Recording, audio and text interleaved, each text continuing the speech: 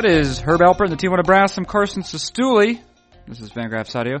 My guest in this edition of Fangraphs Audio is the managing editor of Fangraphs, Dave Cameron.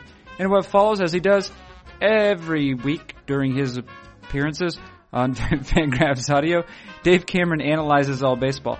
Now, I want to say, actually, what follows is probably one of my favorite episodes with Dave Cameron for a while. Of course, with the end of the season, I am particularly happy. I, as someone who does not necessarily care for the playoffs, I enjoy instead the ubiquity of the game during the regular season. But Dave Cameron and I actually have a pretty great conversation, I think, and Dave hits on some really interesting points. We talk about a number of things. First of all, using as an entree Dave's piece from earlier Monday with regard to the Giants and their strength this postseason, which was depth. We discuss players like Marco Scutaro and Gregor Blanco, who, if not necessarily making the Giants what they were, certainly contributed in no small part to their World Series championship.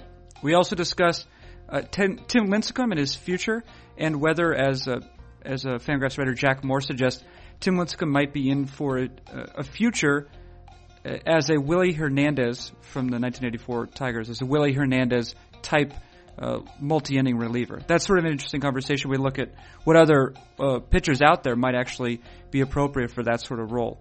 We also discuss Sergio Romo and a piece that Jeff Sullivan wrote for earlier on Monday as well with regard to Sergio Romo and his repertoire. Maybe actually he's not that bad against left-handers. That's a possibility. And of course, as part of this conversation, we look at pending free agency 5 days after the World Series, which is Friday or Saturday. Free agents are allowed to begin negotiating with other teams besides the ones that employed them for 2012. We look forward to that, and which players perhaps will be signed in the meantime by their clubs, by their present clubs. It is Fangraphs Audio. It features Dave Cameron, our managing editor, and it begins right now.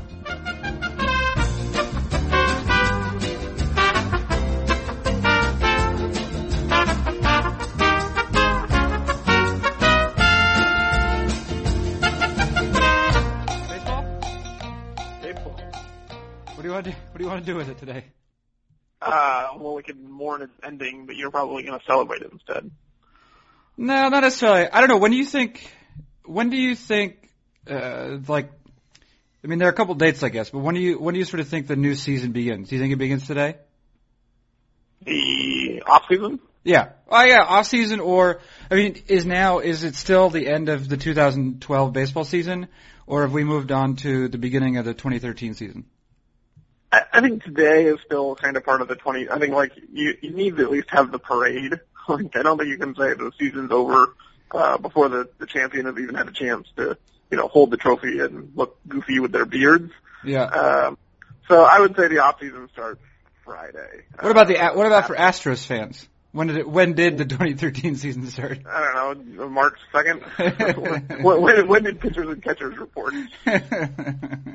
Yeah, although actually, I think the Astros were good for like a month, right? They were like I think there was some note that said on May 22nd or something, the A's and Astros had the same record, and then from there the A's went 50-20, and the Astros went 3-100 or something. Yeah, and if I remember, actually, it was not just it was not a total fluke in that I think that their underlying numbers were decent as well for the Astros. Yeah, basically they had Jose Altuve and Jed Lowry hitting the crap out of the ball, and then Jed Lowry got hurt, and Altuve regressed a little bit, and they traded away, any decent veteran player they had and replaced them with scrubs. Right. Okay. So you set the new. I guess it comes in stages because there are ways you get excited about the next season. Now all the teams for 2013 are 0-0. That's one thing, and you have the opportunity. To have some optimism as regards free agency. Right. I think, and I will stop and pause, by the way, you're maybe the only podcaster in the world who could lead off the day after the World Series with the Houston Astros.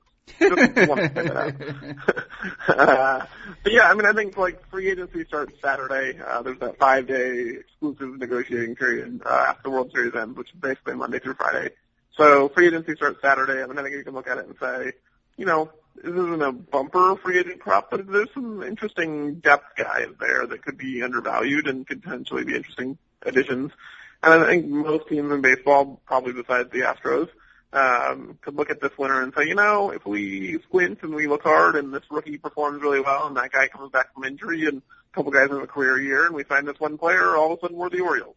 Right. Well, and that's exactly it. The Orioles are the team you can look forward, you can look at. And it seems like there's one of those teams per year, right? Like I remember, it was like 4 years ago, the Mariners were at least above 500 at some point late in the season.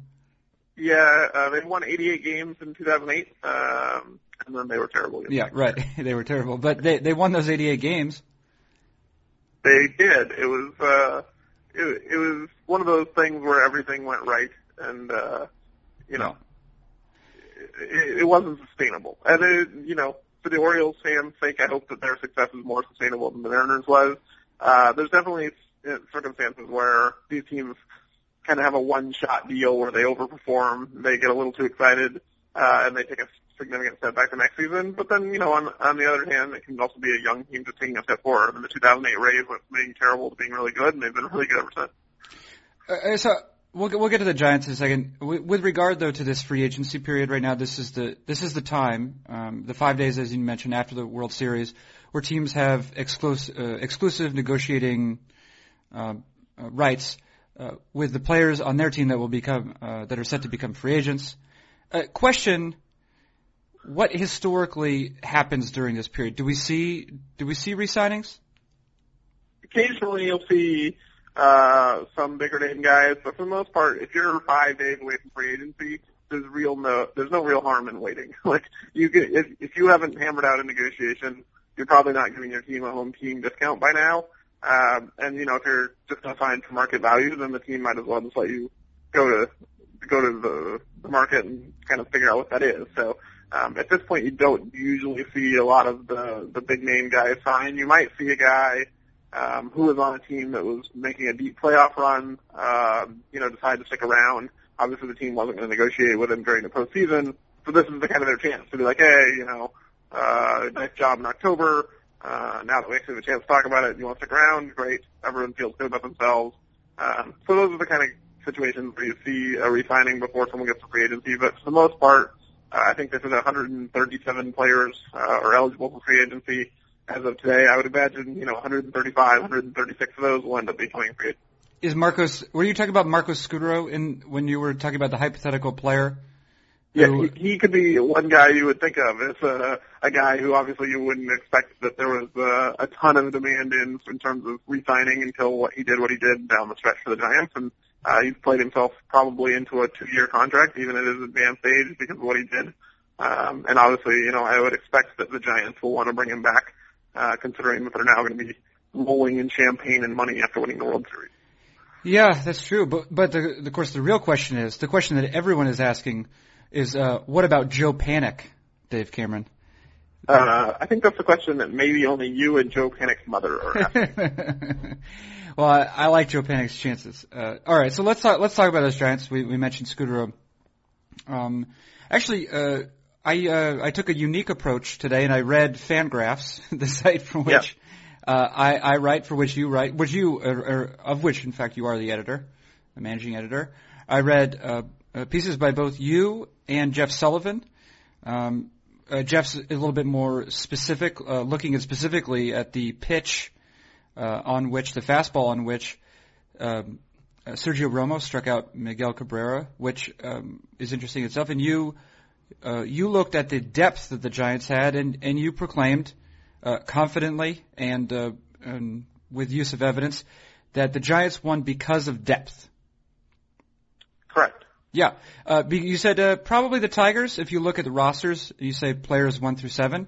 Tigers, not only did they probably beat out the Giants in that regard, but they probably beat out, most of the other teams in the majors. That's Justin Verlander, Miguel Cabrera, Prince Fielder. You could even say Max Scherzer maybe. I mean, at least on an inning-by-inning basis. After that, though, the Giants were probably one of the best teams in the league. I mean, is this a model that we've seen work specifically before? Is it a model that only worked for the Giants because they were playing the Tigers in this situation? No, I mean, I don't think it's a situation where it's a matchup issue. So, my feeling on this is that the Atlanta Braves of the mid-'90s kind of taught us all a false lesson, right? So, like, those Braves teams were loaded with pitching depth. Obviously, they had Maddox, Glavine, Smoltz. They had Steve Avery and Denny Nagel and, like, this rotating wheel of 4 starters. And, Kevin Millwood, they had even good 5th starters in most years. They weren't always the best offensive team, but they had really good depth of starting pitching. And, they would make the playoffs every year, and they would lose in the playoffs every year. And so for the generation of fans who watched the Braves lose in the World Series every year, it kind of became this, I guess I can overuse the word narrative, but it kind of became a little bit of a narrative that depth in the playoffs isn't really what you're looking for. You want a couple of star players, and your 4th and 5th starters don't matter too much. You want an ace at the front of the rotation, which obviously the Braves had, but that's kind of all they had, if you're going to ignore depth. And I think that there's this idea that's developed that, these 25-man rosters without star talent are at a disadvantage when it comes to October, and the extra days off give you the ability to, skip starters and kind of rely more heavily on your front-end guys. And I think it's interesting that the Tigers have exactly that kind of roster. Were considered to be heavy favorites because they had that kind of roster, even though they won fewer games in a worse division. I don't think there's too much objective evidence that says the Tigers are a better team than the Giants. The Giants just cleaned their clocks, and yet everyone pretty much expected the Tigers to win, and often games in 5 or 6 games. So I think there's a mindset that kind of favors the stars and scrubs approach, where we evaluate October teams based on their top 5, 6, 7 players, and we assume that guys 7 through 25 don't really matter all that much. And I do think that there's a decent amount of evidence that shows that those guys matter. I mean, having Marco Scutaro at second base certainly seems an important addition for the Giants. Not having Quentin Berry and Delman Young playing regular roles, not having Jose Valverde as their closer, these are real things. And so I know, like, people like to talk about the value of star players, and we get into this in free agency every year when the dollar per WAR model is linear, and people don't like the linearity of that model, and they think that a 6-win player is more than twice as good as 2 3-win players. But I'm not sure it's really true. I think, when you look at the Tigers, would they have been that much worse off if they had, instead of getting Prince Fielder, had they had gone and, gotten a 4-win player at another position, and then, upgraded the outfield, upgraded their bullpen, kind of spread the love around a little bit so they didn't have so many glaring flaws in the World Series that could be exploited. I'm not sure they would have really been all that much worse off. Yeah, for me, the sort of, and this is sort of what you're speaking to, if there's a player who is the emblem, besides Marco Scutaro, maybe, who, was a pretty savvy midseason pickup and played very well when he came over to the Giants, if there's a sort of emblematic player for this particular Giants team, it's Gregor Blanco, especially so far as depth is concerned. I believe, if I'm not mistaken, he was a minor league free agent. He played pretty well in one of the winter leagues in the off season. I don't know if the Giants signed him to a minor or major league contract. Whatever they did, it was for close to the league minimum. And then he ended up. It was a minor league deal, right? And then he ends up becoming the full-time left fielder after Melky Cabrera has to face a suspension. And I don't know. He was not dominant necessarily, but he was probably better than Quentin Berry. And he was definitely better than Quentin Berry. And he made, for example, I think a notable. Like maybe 3 or 4 notable plays just in the World Series alone. Right. I think like Blanco is kind of this classic case of the undervalued skill set that Fangraphs has been advocating for a while. And in the post I wrote today, I tried to make it clear that we screwed up on the organizational ranking of the Giants front office. Clearly, we missed the boat on some things. They did a better job than we gave them credit for. So I didn't want to make the tenor of the post too much about, the Giants winning proves that Fangraphs was right, because we were pretty wrong about them before the season started. But they won with players that are exactly the kind of players that we've been advocating for years. I mean, I think if you look at Gregor Blanco and Brandon Crawford and Brandon Belt and Marco Scutaro, these are Fangraphs players. Like, these are, especially Blanco and Crawford and Scutaro, these are low power, defensive specialists who are, average to slightly above average players based on their glove work, who are, not good offensive players for the most part, but they have value. And these are the kind of players that we've been championing and that WAR says is better than the public perception says they are. And I think, if Tampa Bay or Oakland or Boston had made these same kind of moves, they would have been much more heralded as sabermetric thinking. But because Brian Sabian is not considered to be an analytical guy, he didn't get credit for putting together a roster that really Billy Beane would say, yep, that makes a lot of sense. You went out and found value. You found underappreciated guys. You stole Angel Pagan from the Mets. I think if we look at what Brian Sabian actually did in constructing a roster, it was very Fangraphs-y, even if we didn't recognize it at the time. So who was next year's Gregor Blanco? Is it Donnie Murphy? Is it Ryan Langerhans or Angel Sanchez or Jason Pretty? Yeah, I know you love Angel Sanchez, and I think he just signed with the Angels the other day. So there's a little synergy there with the names. That makes a lot of sense. He did sign with the Angels. Interesting. Yeah, I think he signed a minor league deal with the Angels, and I think he's expected to potentially fill in for the Macer Izturis role because Izturis is a free agent. I actually like Izturis as kind of an under-the-radar free agent guy. He's not going to be next year's Gregor Blanco, but he might be next year's Angel Pagan. Not that I expect him to turn in a 5-WAR season. But Izturis is a kind of an interesting utility infielder who can play all three spots, makes a lot of contact. Maybe more next year's Marco Scudero than he is next year's Angel Pagan. But I could see Izturis being like a kind of savvy, under-the-radar, bounce-back pickup for someone who, once a switch-hitting infielder can play 3 positions and, put the bat on the ball. Well, he never really had a starting role, I guess, right? I mean, he's been, sometimes I guess he was playing third base, but, that role was variously filled by, well, I guess not Mark Trumbo. In theory, Mark Trumbo. Was it Callaspo who played that position for them? Callaspo mostly played third. I think Izturis kind of fills into the tweener role that, if you're going to talk about a comparison Angel Pagan or Gregor Blanco, I think this is kind of, if I would say that Fangraphs has been an advocate of any kind of player, it's the tweener. It's the guy who doesn't profile well enough defensively for an up-the-middle position, and his bat doesn't profile well enough for a corner position according to the traditional model. So, traditionally, you're supposed to build a team with speed and defense up the middle and power at the corners, and there's these players who fall in the gaps of not being good enough gloves for center field or shortstop, or not being good enough bats for third base or left field, and so they kind of get cast as bench guys, like saying, he doesn't do this specific thing well enough to be a starter at any position, so we're just going to turn him into a bench guy. Angel Pagan's more of a bench guy, more than a bench guy. Gregor Blanco might, maybe he's not a full-time starter on every championship team, but for this year he was an above-average regular player. Macer Izturis has been an above-average regular player for the Angels for quite a while. These guys have value, and I think they get overlooked the most often. It's really kind of the skill set that gets missed the most by major league teams is the guys who are good enough at the things that they're not supposed to be good at in order to fit into any one specific role. Right. So, I want to look at that word. Actually, you said their role, and I think what you're suggesting here has a lot to do with roles, right? I mean, I think in part, it's certainly one part of our efforts at Fangraphs is to maybe fight against roles a little bit, but I think we also at the same time have to acknowledge that roles exist. And so I guess that's my question to you is when you have a player, like Gregor Blanco, who, is has been a bit of a tweener, probably so far as a hitter is concerned. I don't necessarily know what Gregor Blanco would do if you gave him a full season in center field. I don't know if if he profiles more like Angel Pagan or if he's more like a David DeJesus who, would theoretically have some of the physical tools to do that, but is just for whatever reason is going to work better in a corner, but maybe doesn't have that bat to cover the corner. I mean, do you think it has to do with roles? Do you think we have an idea in our mind what role a player should play?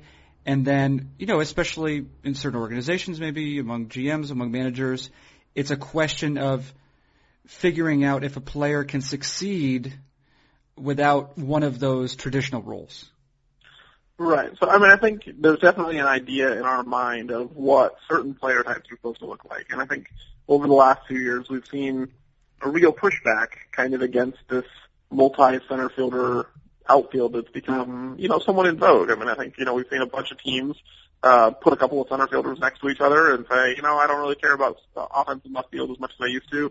The Yankees did this with Brett Gardner, obviously. They worked pretty well. But even when Brett Gardner was playing really well, I'm thinking 4 and 5 win seasons when he was healthy, there were a decent amount of Yankee fans who were like, screw this speed and defense thing, I want a guy who can hit 50 home runs. And, even like noted sabermetric writers who've really come out against this idea of putting a glove guy in left field. Some of it's distrust of defensive metrics. Others of it, I would say, is just adherence to an outdated standard of what a left fielder is supposed to look like. I think with guys like Blanco, their value is kind of lost because they don't look like what left fielders looked like when we were growing up. And, I think we just need to accept that the game has changed, whether you want to talk about whether it's some steroids or ballparks or, just the nature of the game itself or the value of pitching, whatever it is. There just aren't, guys in the minor leagues who can hit 40 home runs anymore. There's no more Ken Phelpses hanging out in AAA, not getting chances. Teams have gotten smarter. If you can hit, you can play. I think that now we're at a point where there aren't enough good hitters to fill every outfield in baseball with guys who can match 30, 35 home runs. And so teams are adapting and saying, you know what, if I can't go get that kind of classic thumper, middle-of-the-order left fielder, I'm going to get some kind of valuable player. I'm not just going to get a scrub who looks like that guy. I'm just going to go the other way and go get speed and defense, and I'm going to find some value. And, that's what the Giants did with Gregor Blanco this year, and it worked. And so I would hope that in our minds, the role of a left fielder would stop being about hitting home runs and start being about adding wins to your team. And, we know that you can add wins in ways other than hitting the ball over the wall, and hopefully we can start to recognize that. Let's talk about roles, also with regard to the Giants. One of the probably more notable developments that occurred throughout, in particular, the World Series, but it happened through most of the playoffs, was Tim Lincecum in the role of sort of multi-inning, mid-game stopper, I guess. I was talking with Jackie Moore yesterday. We watched Game 4 together, Game 4 of the World Series, and Jackie was advocating on behalf of an idea, which was maybe, what about Tim Lincecum in the role of a sort of Willie Hernandez, 1984 Detroit Tigers, uber relief pitcher type. Now, of course, Willie Hernandez was only that guy for 1 year. Who knows how long Tim Lincecum would be? And I'm not sure that Jackie's saying this has to happen, but he's saying it's a curious idea. I'm curious as to how you feel about something like that for Tim Lincecum going forward. Yeah, I think for next year, given that he's going to make $22 million, the Giants are almost obligated to see if he can go back in the rotation and start again.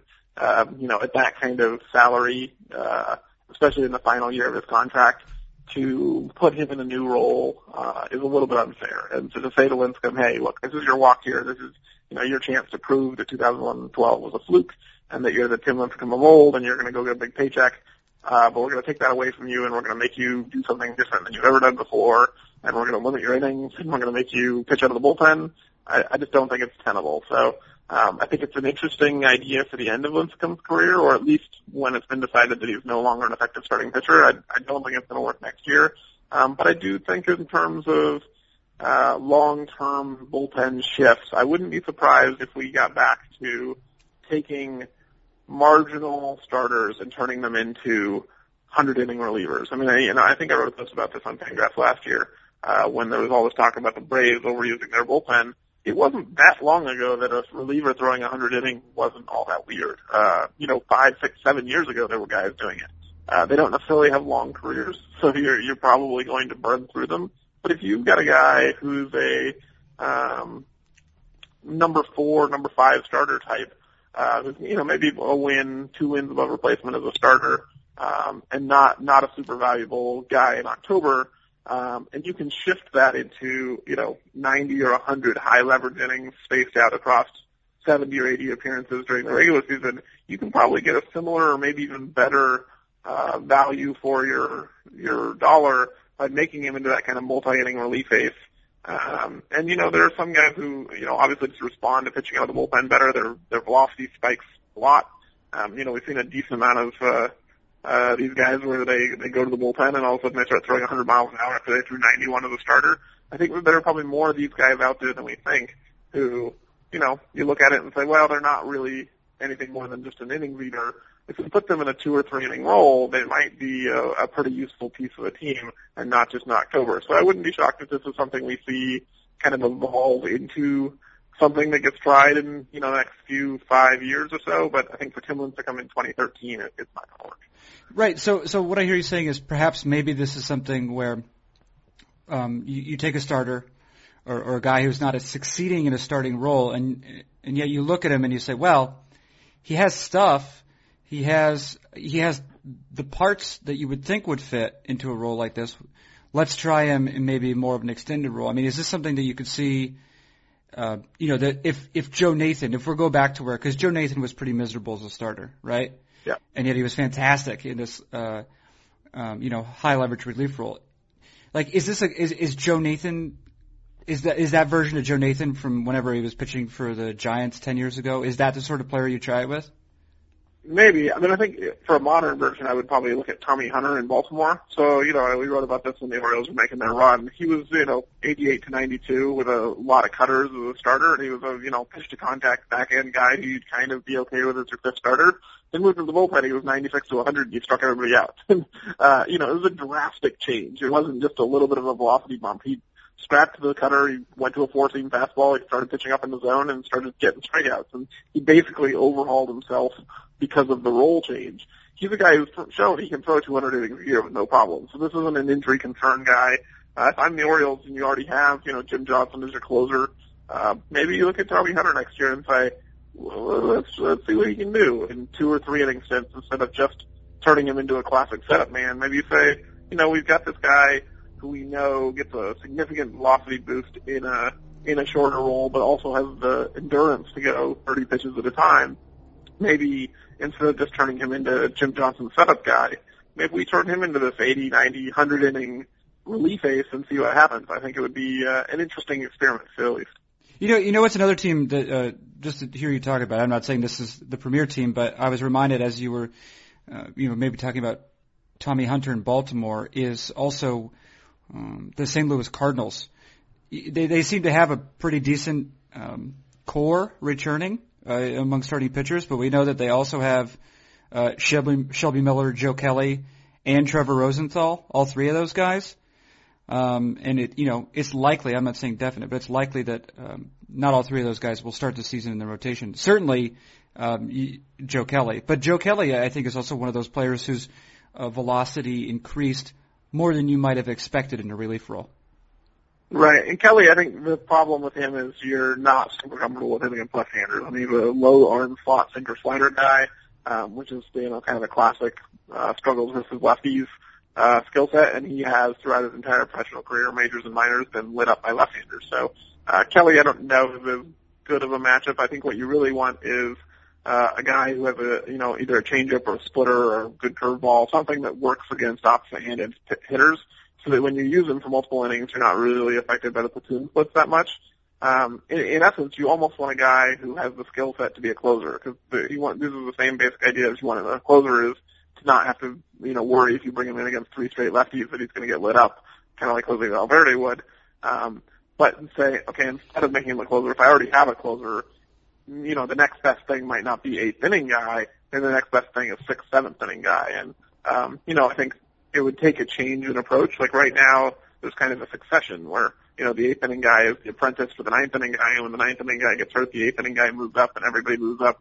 To say that the 6th, 7th inning guy is now your second best reliever instead of the 8th inning guy would take a mindset change, but that's essentially what Bruce Bochy did in the playoffs. I mean, his second best reliever was Tim Lincecum after Sergio Romo, and he used him in the 6th and 7th innings. He didn't use him in the 8th. So I think that we know that people can accept this mindset in October. The question is whether they can accept it in April through September. Okay. Also, with regard to that Giants bullpen, I just want to make sure we hit this. Jeff Sullivan, like I say, wrote an article today about that fastball that Miguel Cabrera threw. And it's curious about this. It's not just that fastball that Miguel Cabrera threw, but the plate appearance before that, Sergio Romo faced a lefty in Don Kelly, who clearly is not the most formidable hitter in the major leagues, and also, was probably suffering from whatever the pinch hit penalty is, or maybe, more than the pinch hit penalty. Still, Romo struck Kelly out. He struck out the entire side. In fact, he got Kelly out, and he got him out with 2 of these sort of weird 2-seamers he's throwing. And that was sort of a revelation itself for me. Of course, I mean, how much of the playoffs did I really watch? But was that a new pitch? Was that a new pitch for Romo, or is this just something that he hasn't had to use a lot because he's mostly facing right-handers? Yeah, so last year the Giants were really conservative with their usage. I think he only threw like 48 innings on the season, and like 44 of them were against right-handers. I mean, he was basically a right-handed specialist last year. When Brian Wilson went down and they kind of went to this closer by committee thing and then realized that Romo's actually okay against lefties, they expanded his role and he increased his usage of the two-seamer mainly because he was now facing more left-handers than he had previously. So this wasn't a new pitch for him, but I think it's the frequency of how he's thrown it has adapted based on the hitters he's facing. And now that he's just, been anointed the ninth inning guy and he has to face left-handers, he's realized that he can't just be all sliders all the time like he is against right-handers. The two-seamer, I think, is, Jeff kind of nailed it on the nose.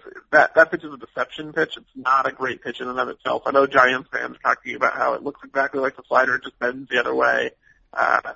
If Romo threw that pitch half the time, it would get destroyed. The pitch he threw to Cabrera was 89 at the belt down the middle, tailing back into his wheelhouse. If Miguel Cabrera swings, that ball goes really, really far. It's not exactly Tim Wakefield's fastball, but it might be the closest thing we have to it from a non-knuckleballer.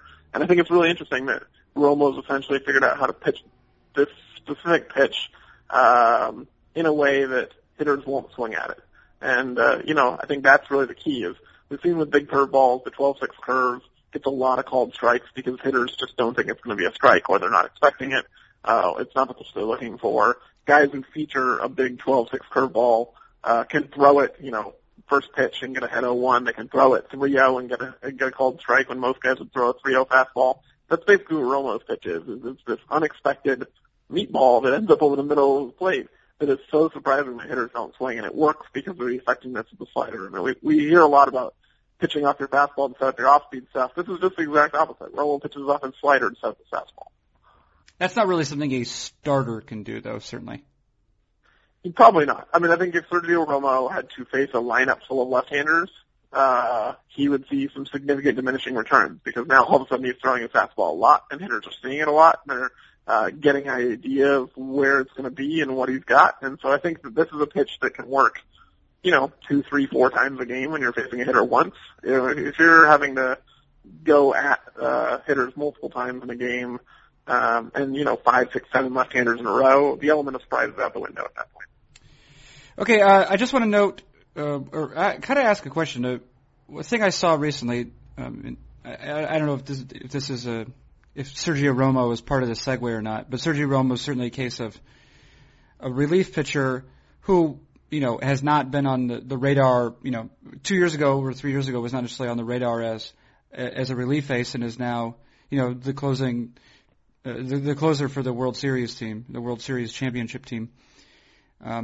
Yeah, I was looking. We're doing this contract crowdsourcing at Fangraphs now, the last couple of weeks, and we'll be ending Wednesday. It looks like. Rafael Soriano, who signed what was probably an exorbitant contract at the time, 2 years ago? Was it 3 years, $36 million or something like that for a setup guy? Is now considering opting out, or it appears as though he's considering at least, I don't know if it's posturing or not, on the part of Scott Boras' agent, considering opting out of his contract so that he could get another multi-year deal.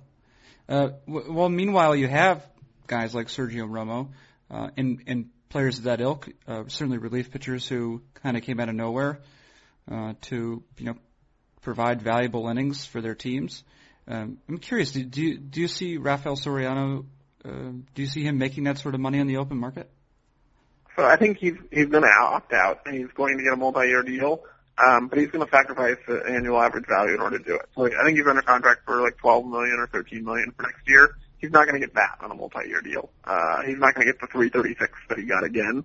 But I wouldn't be surprised if he got $321 or $324, where he took a significant pay cut for 2013 in order to get 2 additional years. I think that's kind of the what teams are comfortable with as far as closers are right now. I know Jonathan Papelbon got that deal from the Phillies last year, but the Phillies are a little bit of an outlier in terms of how they value players. I think most teams have come around to the fact that you don't have to overpay for a closer. So I think Soriano's going to end up with a 3-year deal for around, $8, $9, $10 million a year, which in his mind is probably better than one at 12. Okay. Yeah, that's all I was concerned about. I think you've done your duty. Although I will ask you: is this hurricane? Is this affecting you? It's windy here, but I'm pretty far inland. I'm a couple hundred miles from the coast. So I know that Sandy is happening. It's cloudy. It's a little kind of rainy, but I'm in no way in any kind of danger. I'm not going to lose power. As far as people on the East Coast go, I'm in an enviable position. Yeah. So is this because I'm always a little bit skeptical when these sorts of weather events are called for, because it always seems as though the media outlets that are reporting them are incentivized to make them seem as terrible as possible. Is this actually that bad? Or I understand you're not a meteorologist at the same time. But this is the end of the podcast. What do you want me to do? So I think my wife has a similar. She's from upstate New York. She kind of has the similar attitude that you do. Is it's not a big deal. They're just playing it up for TV. To me, I don't think that's really true. I think that there's legitimate concern that this could be, Hurricane Katrina for New York. You hope it's not that bad. Obviously, Katrina was one of the most devastating storms in the history of the world, right? And long-lasting damage for New Orleans. You don't want to see that ever happen again. But there's evidence of New York getting significant flooding in 1935 from, I believe, it was Hurricane Donna, where you saw, the World Trade Center was basically 3, 4, 5 feet underwater at that point. If that happens again, we're talking a massive city population that could be shut down for weeks, and could have a huge impact on the city. So, I think we're hoping that doesn't happen, but I don't know that I agree that meteorologists are overhyping this for the sake of ratings. I think they're legitimately concerned that if people don't take this seriously, they could die. Oh. Well, there you go. Yeah, I hope they don't die. This is a happy way to end the podcast. I don't want anyone. Well, you're the one who's always setting people on fire with your words. Yeah. I don't want anyone to die. Right. I guess I'm just skeptical. But listen, if it's serious, I hope people take care of themselves. Yeah, the one thing, I have a cousin who lives in New York City, and is actually a huge Giants fan, so we've been corresponding a lot lately. He lives basically right on the line of what they consider to be Zone A, which is the mandatory evacuation zone. And we were joking around this morning. He's like, I'm in the line of Zone B, which is kind of this random line. Do you think the wave's going to get to Zone B and decide, we've gone far enough, we have to turn around because this is Zone B? I do think that it's a little interesting how random, I'm sure that there's some scientific thought behind, where the evacuation points lie, but we don't really know how far the waves are going to go. And it seems like to me, if you can see Zone A from your house, maybe you should go away. Yeah. Oh yeah. Now I see on weather.com there's a part of there's action, and there's a part that's being alerted, right? So if you are in a certain place, and it's pretty, it's all the way from Cap Hatteras. Is that how you say that? Cape Hatteras. Cape Hatteras. Sorry. Cape Hatteras up to Boston. You need to take action, and all the way west to Pittsburgh and Syracuse. Pittsburgh is really far away. And I don't know if you haven't seen this, I don't know, Google for satellite image of Hurricane Sandy. There's one going around Facebook and Twitter right now where it shows the satellite image of the storm, and it literally covers up the entire East Coast from Virginia all the way up to Canada, and then as far over as Michigan. Really? Yeah, this is the storm is the size of the eastern half of the United States. Well, that doesn't seem good. Right. There's a reason that people are freaking out. Oh, okay, yeah. It's hard to... I'll try and get an image here. Yeah, look at that. 90, Sandy and 98. Okay, so I guess I'll do a little bit of that. Well, let's say goodbye to you, and for now, stay on for a second, of course, for some tea and conversation. But until then, that has been Dave Cameron. Thank you, Dave Cameron. Thanks for having me. All right, that is Dave Cameron. I'm Carson Sestouli. This has been Fangraphs Audio.